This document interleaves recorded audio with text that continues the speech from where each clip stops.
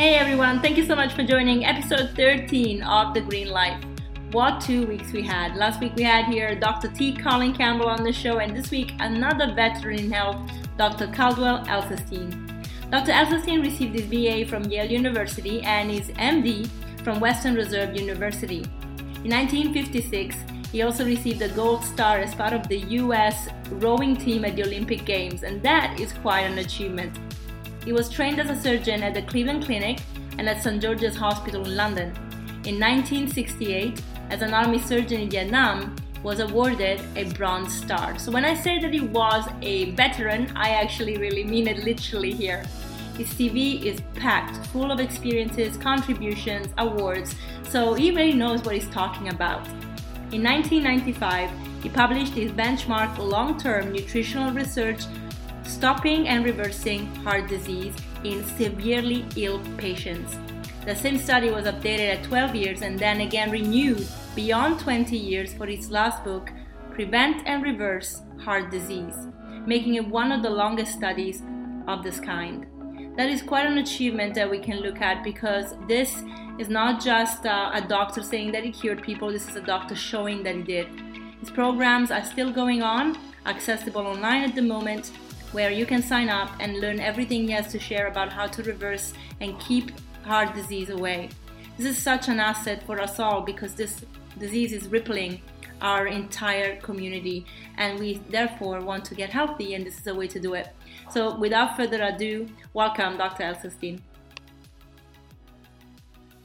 Hello, Dr. Esselstyn. Thank you for joining us on the Green Life podcast today. What an honor to have you here. How are you?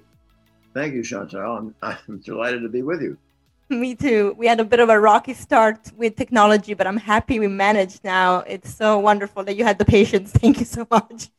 I really appreciate it. So a lot of people know you for your wonderful work in cardiovascular health, but let's just give them a little introduction to you. And I'd like you also to talk about your achievement as a gold medalist, because that is something that cannot go unnoticed. So give us a little background of where you come from and how you became a doctor. I'm sorry, how did I become a doctor? Yeah, why you became a doctor, how you got onto this path. Well, my father was a physician, but I wasn't really quite sure that I wanted to go into medicine until about my second or third year on working road construction. I was offered the job of being the foreman on the road construction job. And I thought to myself, no, I really think that my first choice would be medicine. And why don't I do this? I'll try to see if I can get into medical school. If I can't, I can always fall back into road construction. but if I get into medical school, maybe that'll tear it. So that's not very glamorous, I'm afraid. But it was. I was very curious also, especially during my time when I was rowing, that I got very interested in how the human body works, how it responds, and so forth. So that was the background. Amazing. And I guess, actually touching on that point, I guess you saw performance athletes really being fit and performing really well, obviously on the Olympic team. And then did you notice what the push for nutrition was at the time? Did you ever go back and think, actually, we were told to eat in a certain way that is obviously probably more aligned to a Western or American diet than a obviously plant-based diet? Did you ever think about it and go back into that kind of connection? Well, I think at that point, all athletes were eating in a way that today would be looked on askance with great concern, because the diet that is so heavy in cheese and eggs and meat is hardly a diet that an athlete would eat today. Yeah, so very high in animal protein, really. Right.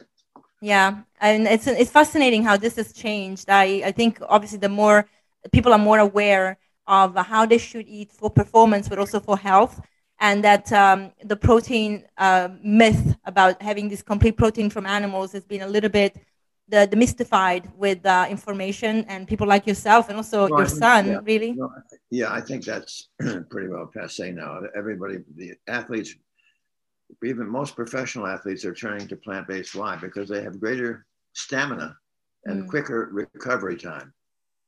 Yeah, absolutely, it's true.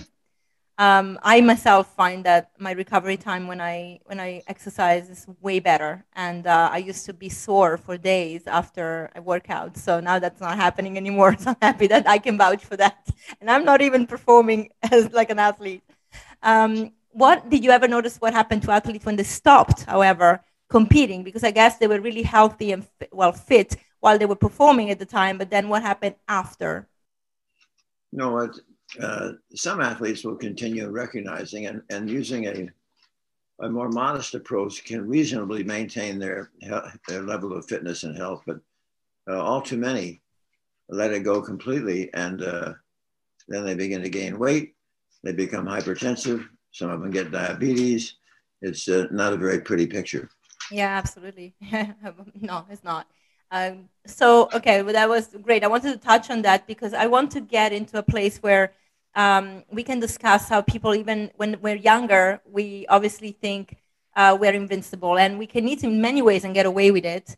But later in life, we kind of pay the consequences. So the bill comes for not treating our body right. And then here we have diabetes and cardiovascular disease. And obviously, your specialty is cardiovascular health. What I'm interested in is kind of looking at where do you think it starts, so where we really need to go back into, looking at our diets. From which age? Does it start in childhood? Does it start later in our teenage years, young adulthood? Where do you think we really need to start paying attention? Well, we have 4 children and we have 10 grandchildren. Congrats. They are all 100% plant-based, Amazing. whole food plant-based nutrition since they were in childhood. Yeah. And you see them being Well, absolutely that's not quite true with all of ours because our children were about late teenage when we decided to make the transition. When to me it became so apparent that the reason that there were multiple cultures on the planet Earth who back 100 years ago and even today are really cardiovascular disease is virtually non-existent in those cultures. And the common denominator is they're consuming whole food plant-based nutrition. Now, as far as what many people, of course, don't recognize that, well, let's just cite a study that I like to quote about the pathobiologic determinants of atherosclerosis in the young. This was a study in 1999 looking at young women and young men between the ages of 17 and 34 who have died of accidents, homicides, and suicides. And at autopsy, early coronary artery disease is ubiquitous. Everybody. Not enough for their cardiac events yet. They don't feel anything yet, but they keep eating the same way. And now, by the beginning in our late 40s, in this country, we now begin to see this tsunami of cardiovascular disease because of the fact that we've started creating this disease even in childhood. Now, you might say, well, what is the area where all experts would agree where this disease has its inception, its onset, its beginning? And that occurs when we progressively injure the life jacket and the guardian of our blood vessels, which happens to be that delicate innermost lining called the endothelium. And it is the endothelium that manufactures a truly magic molecule of gas called nitric oxide. And it is nitric oxide that is responsible for the salvation, preservation, and protection of all our blood vessels because of the remarkable functions that nitric oxide has. For example, nitric oxide will keep all the cellular elements within our bloodstream flowing smoothly like Teflon rather than Velcro. It keeps things from getting sticky. Number two, Nitric oxide is the strongest blood vessel dilator in the body. When you climb stairs, the arteries to your heart, the arteries to your legs, they widen, they dilate. That's nitric oxide. Number 3, nitric oxide will protect the wall of the artery from becoming thickened, stiff, or inflamed, protect us from getting high blood pressure, hypertension. Number 4 is the absolute key. A safe and normal amount of nitric oxide will protect us all from ever developing any blockages or plaques. So literally, everybody on the planet Earth, whether they're from London, Berlin, Chicago, New York, or Barcelona, if they have cardiovascular disease, it is because by now, in the previous decades, they have so sufficiently trashed, injured, compromised, and turned their endothelial system into an absolute train wreck that they no longer have enough nitric oxide to protect themselves from making blockages and plaque. But the good news is this. This is not a malignancy. This is a completely benign foodborne illness. Yeah. And once you can get patients to understand that never, never, ever again are they to pass through their lips a single morsel that is going to further destroy their endothelial production of nitric oxide, because then the endothelial production of nitric oxide recovers, and we make enough nitric oxide so we can halt disease progression. And often we see striking examples of disease reversal. So if somebody were not quite informed about, what nitric oxide is and how it really works, what kind of food, they would ask, what kind of food really impairs it, what kind of food damages it? If we had to give them a list, because saying, animal products is very broad, but they might not, if people are not educated, they might not know what that even means. Well, let's talk about what are the foods that destroy and injure your endothelium. Yeah. Number 1, any drop of oil. Olive oil, corn oil, soybean oil, safflower oil, sunflower oil, coconut oil, palm oil, oil in a cracker, oil in a chip, oil in a piece of bread, oil in a salad dressing. Oil is a killer. Oil will injure your endothelial cells, as does anything with a mother or a face. Meat, fish, chicken, fowl, turkey, and eggs. Also, anything that is dairy, milk, cream, butter, cheese, ice cream, and yogurt. Also, we want to avoid sugary drinks, Diet Coke, Pepsi, and Coke. We want to eliminate sugary foods such as cakes, pies, cookies, stevia, agave, excesses of maple syrup, molasses, and honey. Okay. And I don't like peanuts, peanut butter, nut butters, cashew sauce, avocado. And lastly, coffee with caffeine. Decaf, yes, but coffee with caffeine injures endothelial cells. That's so interesting, because I was listening to a podcast by Simon Hale, and they were talking about how some research shows that caffeine is very good for cardiovascular health. And it's a paradox that, I heard before that it's not, but then, they were talking about how this research shows that it is. And so it's, why do you think that we have such conflicting information even in the science? I don't think they know the science, because I'm talking now about 2 studies, one Greek, one Italian. And the Italian study, they took healthy young subjects, divided them in 2. Half drank the coffee with caffeine. The other drank the coffee that was decaf. After they drank it, they did the brachial artery tourniquet test, which measures the diameter of your brachial artery at your elbow. And then they switched groups. The group that previously was having decaf was now having coffee with caffeine. It was always the group drinking coffee with caffeine that in this study compromised the production of their endothelial cell, so nitric oxide. Wow. Okay. And you know what you have to do? There are so many studies out there to make sense of it. See if they've done this. See if they have taken a group of patients who are seriously ill with cardiovascular disease and see if their disease, see if their program is halting and arresting and reversing their disease. That's why we will actually we'll put our program against any other planet on the Earth, because the reason that we have success where others fail is because nobody else is as mean as I am. You're not mean. Because I hate failure in my patients. I want them to understand all the details so that we can absolutely stop their disease. Because this is think about it.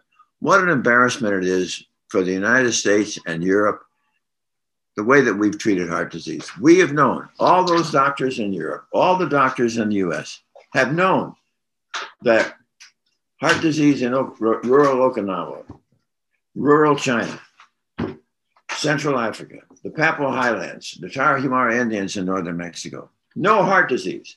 Why? Because they're all getting stents and bypasses and drugs? No, because that way they eat. It is so embarrassing that in Europe and in this country, what do we treat with? We give people pills that have nothing to do with the causation of their illness, or we give them stents or bypasses, none of which have anything to do with the causation of the illness. This is sadly a broad approach of the medical industry. Why do you think that is? Why do you think that is? Well, first of all, there's financial interest by the pharmaceutical companies. Yeah, it's money. It's money. So I remember asking a cardiologist once, several years ago, I said, why are you reticent to send me some patients where we can actually end their disease with nutrition? He said, simple. Do you know what my bill charges were last year? I said, no. He said, over $5 million. Wow. So, pretty temptation. Yeah, it's sad that sadly, and I guess this trickles down to the education system, because when people study medicine to become doctors, their knowledge on nutrition is non-existent. They don't really learn anything about nutrition. And if they did, what they do is very basic, and it doesn't highlight the importance of a plant-based diet. They always focus on the very traditional approach, which is protein, carbohydrates, and fats, and what they do, how many calories they have, and what if you have to tweak a little bit your diet if you have, diabetes or heart disease, but in a way that really doesn't give any relief. For example, people that have heart disease might have high blood pressure, so the doctor would be like, just lower your sodium, and that's it. And they go home with nothing but this information, and then they start buying low sodium salt, and that's it. That's all they change, right? I've seen this many times. Well, we've talked about the foods that injure the endothelium. We ought to talk about what are the foods that we want people to eat. Yeah, let's talk about solution.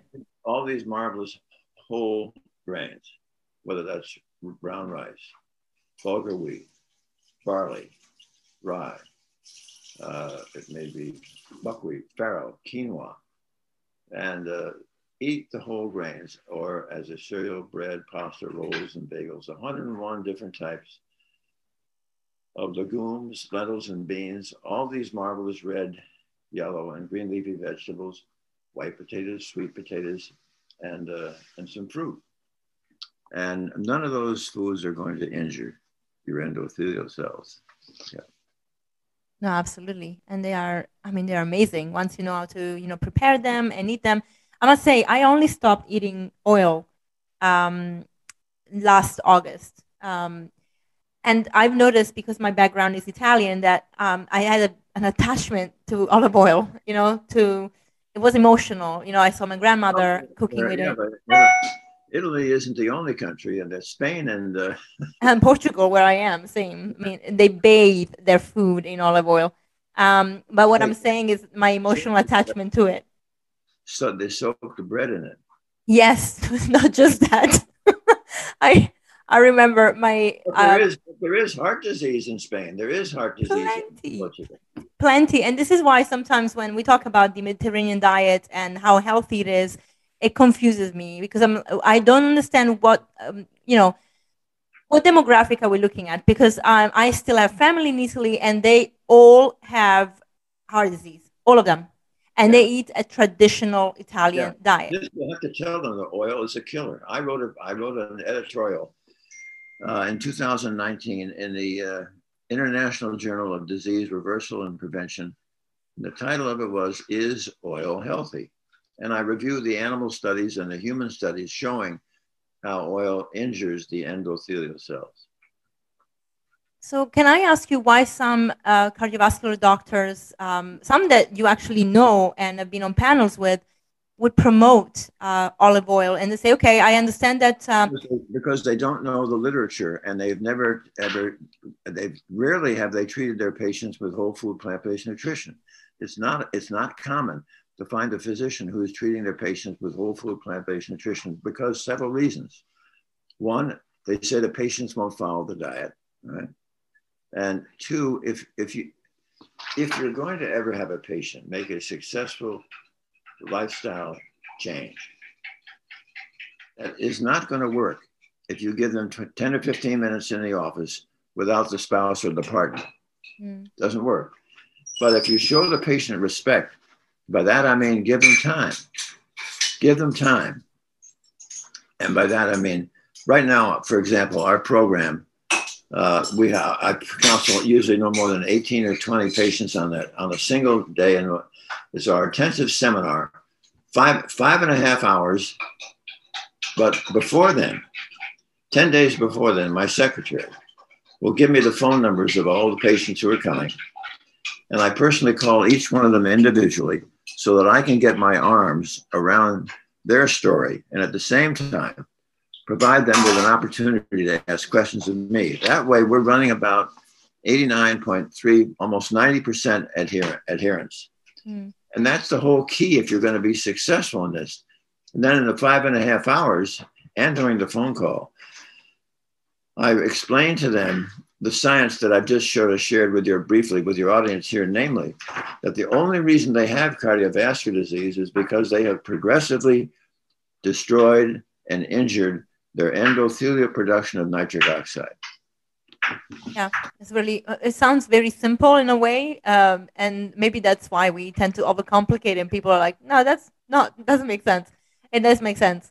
It is simple and it works. Yeah, absolutely. So if somebody now comes to you and they have heart disease, which is most of your patients clearly, what is the best food? Now we talked about the food that doesn't hinder the endothelial, but what is the one that really can work magic on a damaged cardiovascular system?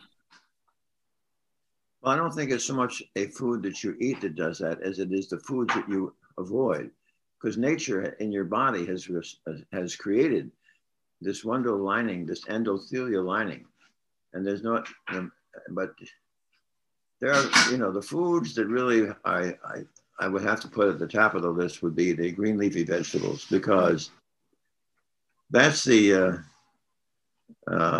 that's really sort of been discovered within the last 20 years or so, that when you are eating green leafy vegetables, there are several ways that we like to enhance the production of nitric oxide. Do you want me to go into that detail? Yes, please. I would love that. Yes. Well, for instance, about a decade ago, I modified and changed our program because of two things. One, we learned that the endothelial production of nitric oxide is age dependent. You never heard of a boy or girl at age 8 having a heart attack, right? No, they have nitric oxide coming out of their ears. Yeah. By the time they're age 50, beautifully healthy, they now have 50% of the nitric oxide they had when they were age 25. By the time you're 80, you've lost 70%. So here's what we do. The second thing that was important a decade ago was to adapt the knowledge that there is an alternate pathway by which mankind can make additional nitric oxide. So here we go. I need them to chew a green leafy vegetable 6 times a day that is roughly the size of half of your fist after it has first been steamed in water 5.5 to 6 minutes, so it's now nice and tender, then you must anoint it with several drops of a delightful balsamic or rice vinegar. Why? Because research has shown us that the acetic acid from those vinegars can restore the nitric oxide synthase enzyme, which is contained within the endothelial cell and responsible for making nitric oxide. So you're going to chew this alongside your breakfast cereal, again as a mid-morning snack, again with your lunch and sandwich. That's 3, mid-afternoon, 4, dinner time, 5, and of course I adore it when you have that evening snack of arugula or kale. Now, the second benefit from chewing the green leafy vegetable, it restores the capacity of your bone marrow to make the endothelial progenitor cell. What do? The endothelial progenitor cells can restore your bone marrow's capacity to replace our senescent, injured, worn out endothelial cells. Now, the third and most important benefit from chewing the green leafy vegetable, when you are chewing a green leafy vegetable, you are chewing a green nitrate. As you chew the green nitrate, it is now going to mix with the facultative anaerobic bacteria that reside in the crypts and grooves of your tongue. Those bacteria are going to mix with and reduce the nitrate to a nitrite. Once you swallow the nitrite, it is now your own gastric acid that is going to further reduce the nitrite to more nitric oxide. So think about it. What you're doing literally with minimal expense, no hideous side effects, all day long, from dawn to dusk, morning to night, you are absolutely restoring. You are restoring nitric oxide, the very molecule, the deficiency of which has given you this disease in the first place. Now, there are some caveats to this. Toothpaste with fluoride, public drinking water with fluoride, or mouthwash will injure the beneficial bacteria in your mouth. And I do not like antacids, because antacids will reduce your gastric acidity and you will be unable to reduce the nitrite to more nitric oxide. Now, the top 6 would be kale, Swiss chard, spinach, arugula, beet greens, and beets. Now, if you want the whole list, it is bok choy, Swiss chard, kale, collard green, beet greens, mustard green, turnip greens, napa cabbage, Brussels sprouts, broccoli, cauliflower, cilantro, parsley, spinach, and root. The only reason I do that is to show you how it is that whole food, plant-based nutrition helps your memory. Absolutely. We should put this on auto, on like on a music, on a CD. So it's such a nice beat. Well done. It's amazing. I can't even say that. I'm going to work on that. That's beautiful.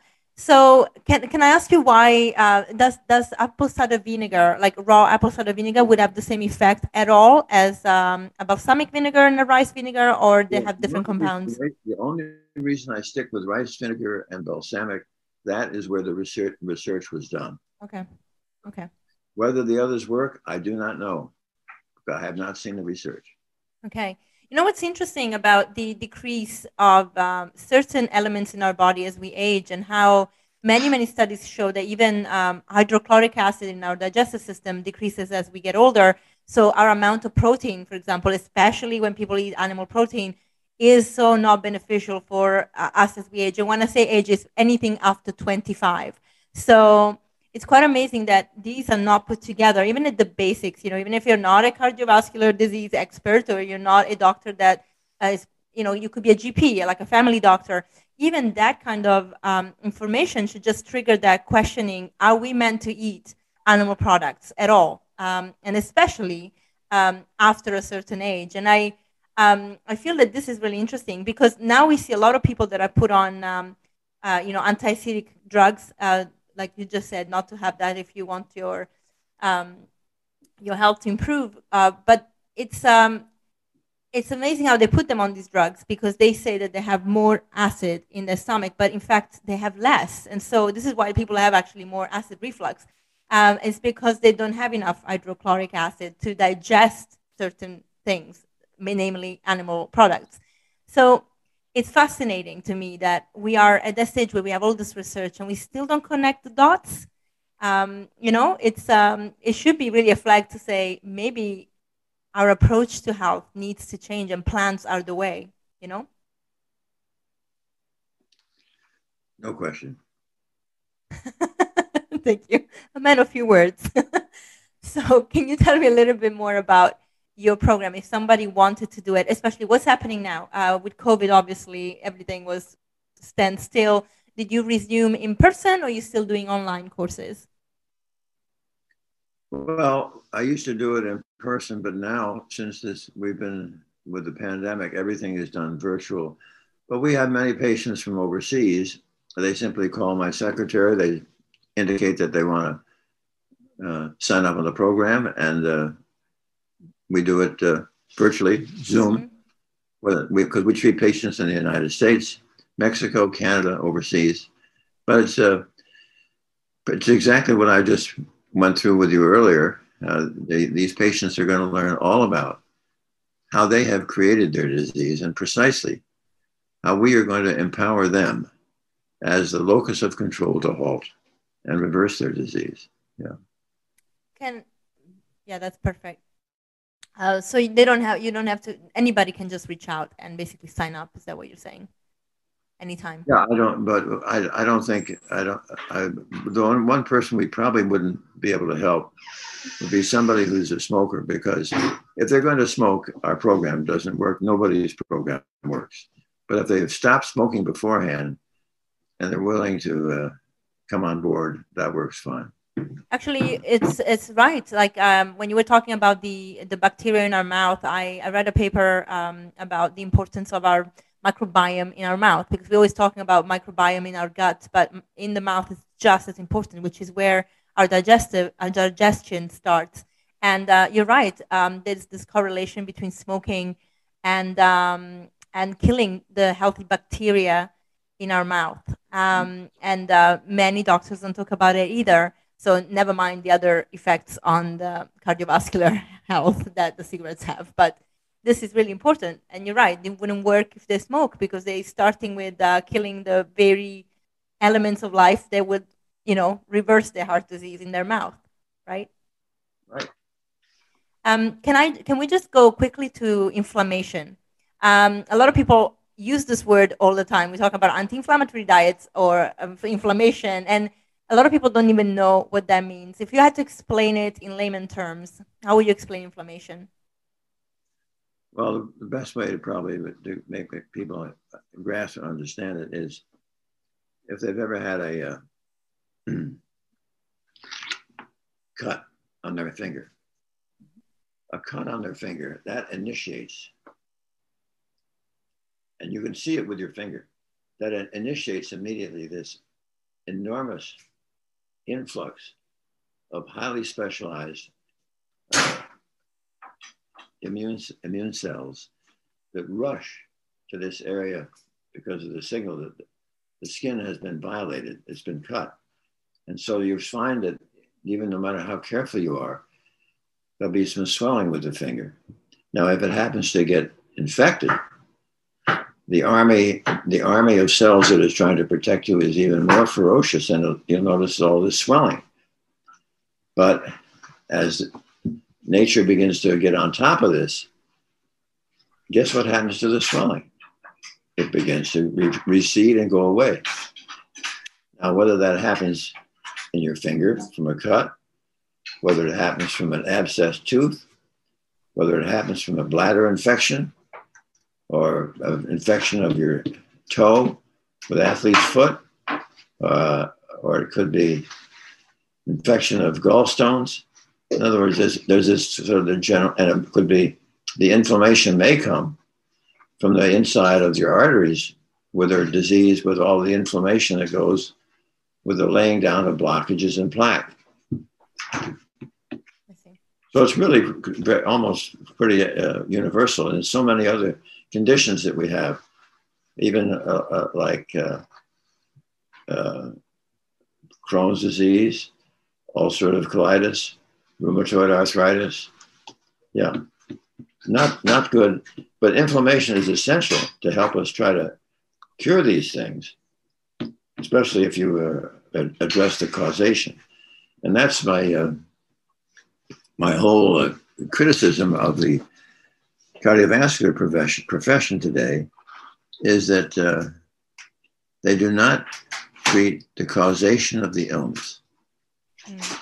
And I wrote a paper in, let's see, in 2014 that was published in the Journal of Family Practice, and that was 198 patients who had been involved in our study, and we followed them close to 4 years. And it was interesting that 89.3% followed the program as it should be, and there were 21 out of the 198 that did not. The ones that followed the program, there was no heart attack, stroke, or death.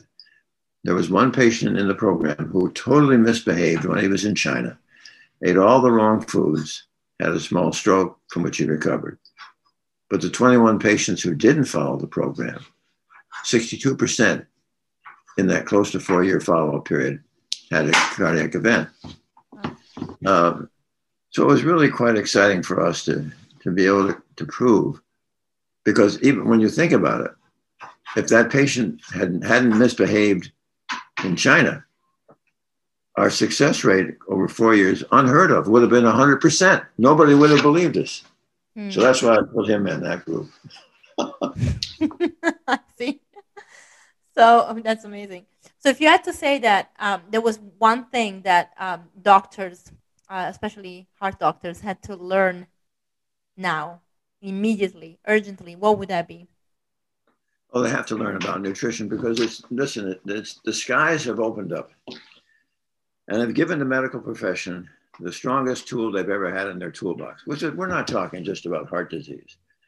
If we treat somebody with heart disease who has hypertension, it goes away. Diabetes, it goes away. The risk for vascular dementia goes away. The risk for stroke goes away. The risk for ulcerative colitis, Crohn's disease, rheumatoid arthritis, lupus, multiple sclerosis, allergies, and asthma. When have we ever had anything that powerful before? But the doctors are never taught nutrition in medical school, and none in their postgraduate training either. You just want to feed somebody enough to keep them alive. That's food is it? No. There's much more in food than that. It's where all this illness begins. Yeah. And I guess the problem is also, talking about inflammation, is that people are chronically inflamed. So the immune system can even use inflammation as a warning sign for repair.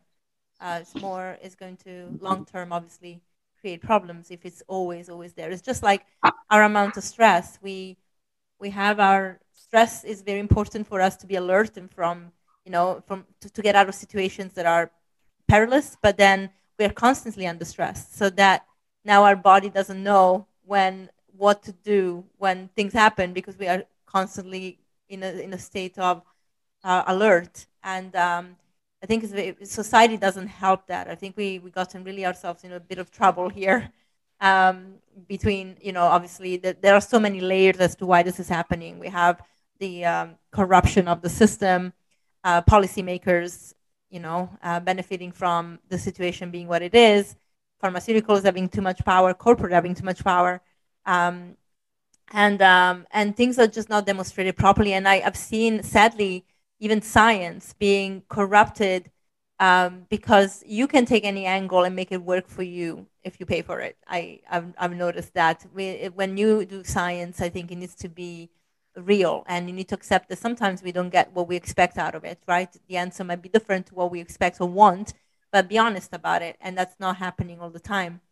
And if you don't mind me segueing into a conversation I was having with Dr. Colin Campbell last week, and you were involved. Basically, we were talking a lot about policy making and a lot about corruption, and we talked about a BBC documentary by Horizon that was made, and he mentioned that the doctor / interviewer from the UK that went to interview him also came to see you and had a meal with you, and that you had testimonies of your patients at that meeting that were not included in the final cut of the documentary. Do you recall that episode? It's probably there somewhere, but I've had so many episodes that I hear you. Well, it was called the Dirty Truth of Clean Eating, something like that, by BBC in the US, in the UK. So yeah. Oh yeah, no, I remember. Oh my, oh yes, no, that was terrible. No, I had all my patients. Well, I had, when I say all, I mean I had 4 of my patients who came to be interviewed by him, and he was trying to downplay plant-based nutrition. They had all been cured of their disease. They absolutely took into him, and they just absolutely told him the way it was. He was saying, I said, well, isn't it horrible and terrible to eat that way? They said, you're crazy. It's been saving our lives. What are you talking about? I mean, they just laid him out and he was very, very impolite, but they came through. Yeah, I heard that. Yeah, Dr. Campbell said. I apologize that for a moment I wasn't. I was trying to think of when I was in the UK or something, and I couldn't recall that. He was actually here in the States. He was there. Yeah, he was there. Yeah. I was. So this came to my attention because a couple of months ago, I had COVID, and I was just sick. I mean, like the flu, a little longer. But and while I was in bed resting and recovering, I basically just watched documentaries. And one of the things that I watched was that, and I remember watching it when in 2015, and it sounded strange. So I really wanted to talk about this to Dr. Campbell, because I was like, it felt like he was not including all your answers and just editing the interview in a way that would suit him. And then he told me about the fact that they came to see you, and they even had a meal with you, and your wife Anne cooked for them and for him, and that he interviewed your patients, and then none of that made it into the documentary. In fact, I didn't even know they came to see you because it's not in there. So it just really, when you start doing research about health and you want to interview amazing speakers, you see all these kind of dots coming together, because I picked up on a lot of agendas being pushed one way or another, and this is why I always say, science needs to be honest, and we have to also. A lot of people want to downplay it by saying it's anecdotal if somebody feels better, but it's not. There's research behind it. There are actual controlled studies, but also anecdotal shouldn't be downplayed, because our experiences as human beings are just as powerful and important if we are changing our lifestyle and making ourselves better. So I really wanted to look into that, and yeah. So okay, so it's interesting, isn't it? How it all plays out, and I guess people are confused because of this. And if we go back to the initial question, when do we start getting healthier? When should we start and really look after our health? One of the problems is that we've been always taught if you don't feel wrong, if you don't see it, it's not there. So if you don't feel like you're dying, you're fine. And that's not really it, because our bodies are resilient, but that doesn't mean we're healthy. So in that case, because people need to be having more awareness about the health status, what do you recommend people do in terms of perhaps diagnostics? So checking blood tests and seeing a doctor. What do you think that their approach should be to know they actually are healthy before disease develops? Well, I think probably the easiest and simplest thing to do would be just get your lipid profile, your cholesterol and its derivatives would be one thing to do. If you're really worried about whether you have heart disease or not, a calcium score, which is simply a CT X-ray of your chest, is available. And that's, you kind of have to ask yourself, what are the tests that every year those who are in rural Okinawa are getting, or in rural China, or in Central Africa? Are they getting their cholesterol drawn No, they never have heart disease, right? And one of the reasons that medicine is so expensive in this country right now, for example, in Medicare, which is, the largest government agency for expensing care to its elder citizens, 46% of Medicare is cardiology. And you ask yourself, what is cardiology?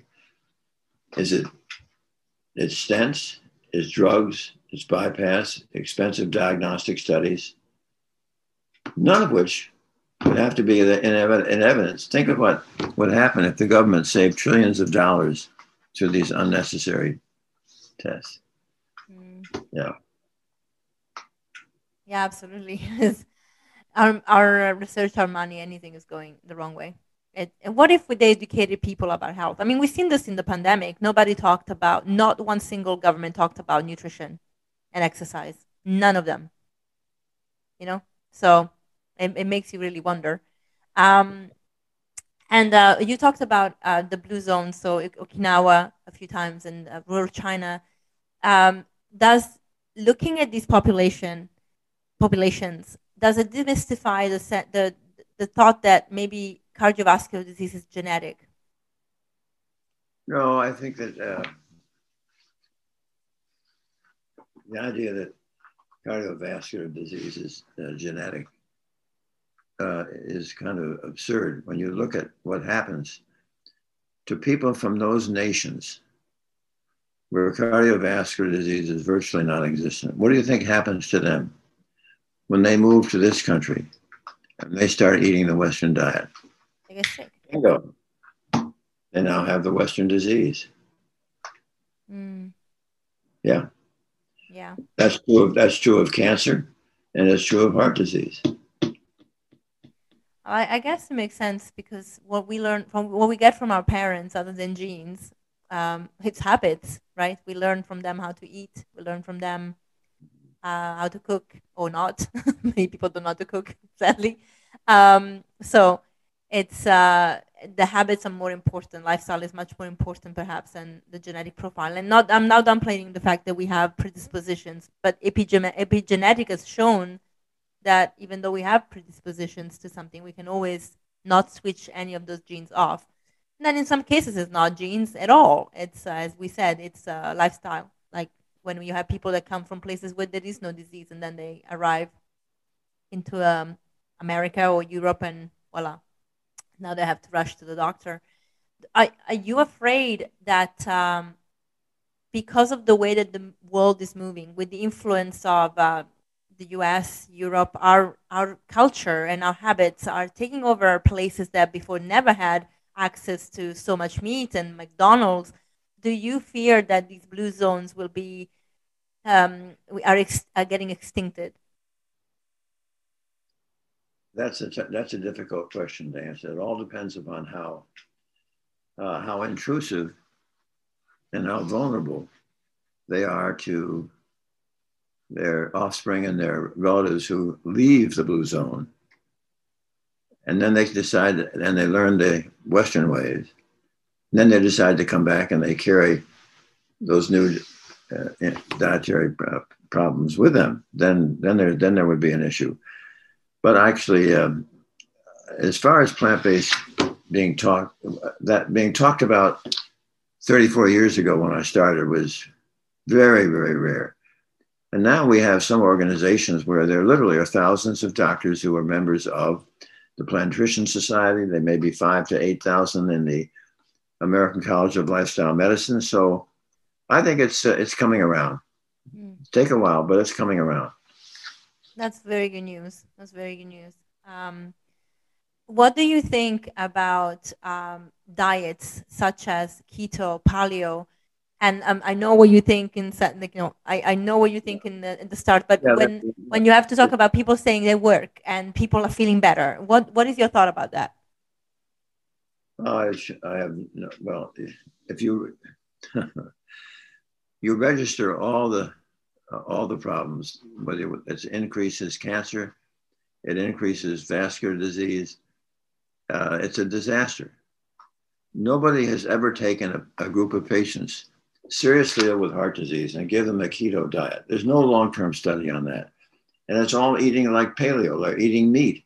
And meat immediately opens up a whole Pandora's box of problems. So yeah. Interesting. I'm asking because obviously there is a big debate and I know social media is not always the platform to look for these things, but people look at them. And so, and even when I studied nutrition, I remember some classmates being very much into eating a paleo diet or a keto diet. And to me, it really didn't make sense. And I know now we have vegan keto diets or plant-based keto diets. But we are talking again high fat, and if you understand how the body really works, where our energy comes from, if we are meant to get our energy from glucose, from carbohydrates, why are we shoving so much fat into our body to then transform it into glucose to use it? It's like really not a very smart way. Have you ever heard of TMAO? Yeah. Well, that was work by Stanley Hazen at our clinic, where he took persons who were omnivores, who were eating a whole list of animal foods. Mm. And those foods contain the molecules of lecithin and carnitine. And he found out that omnivores, when they eat those foods, they possess in their gut, in their microbiome, they possess bacteria that when they metabolize lecithin and carnitine, the end product is TMA, trimethylamine, which is rapidly oxidized in your liver to trimethylamine oxide. Now, the interesting thing is that trimethylamine oxide will injure your blood vessels. But when Stanley Hazen took somebody who was totally plant-based, fed them a lamb chop, measured their blood for TMAO, zero, none. Why? Because persons who are totally plant-based do not possess the bacteria in their gut, in their microbiome, that has the capacity to convert lecithin and carnitine to TMA. Yeah. Yeah. So that, and yet paleo and keto loaded with meat and fat, and of course loaded with TMAO. Yeah, in fact, it's true. Although, and I must say, I'm always like, when we talk about paleo, I'm like, well, I'm quite sure that paleo, in the Paleolithic area, people didn't really have access to meat every like meal. So even then, I think they're doing it wrong, because it would probably be mostly plant-based, you know. So that's an interesting angle to look at, perhaps. They're doing it wrong. Yep.